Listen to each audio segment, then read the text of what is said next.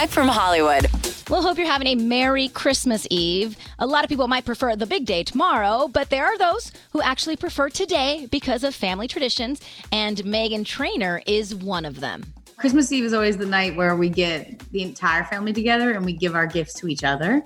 And then the next morning, that's when Santa makes his arrival and we get all that's the tight family moments. Christmas Eve is always my favorite because it's like, I got you this gift. I can't wait to give it to you, Grandma. It's those moments. Sounds like a pretty nice way to celebrate to me. Happy holidays, guys. That's direct from Hollywood.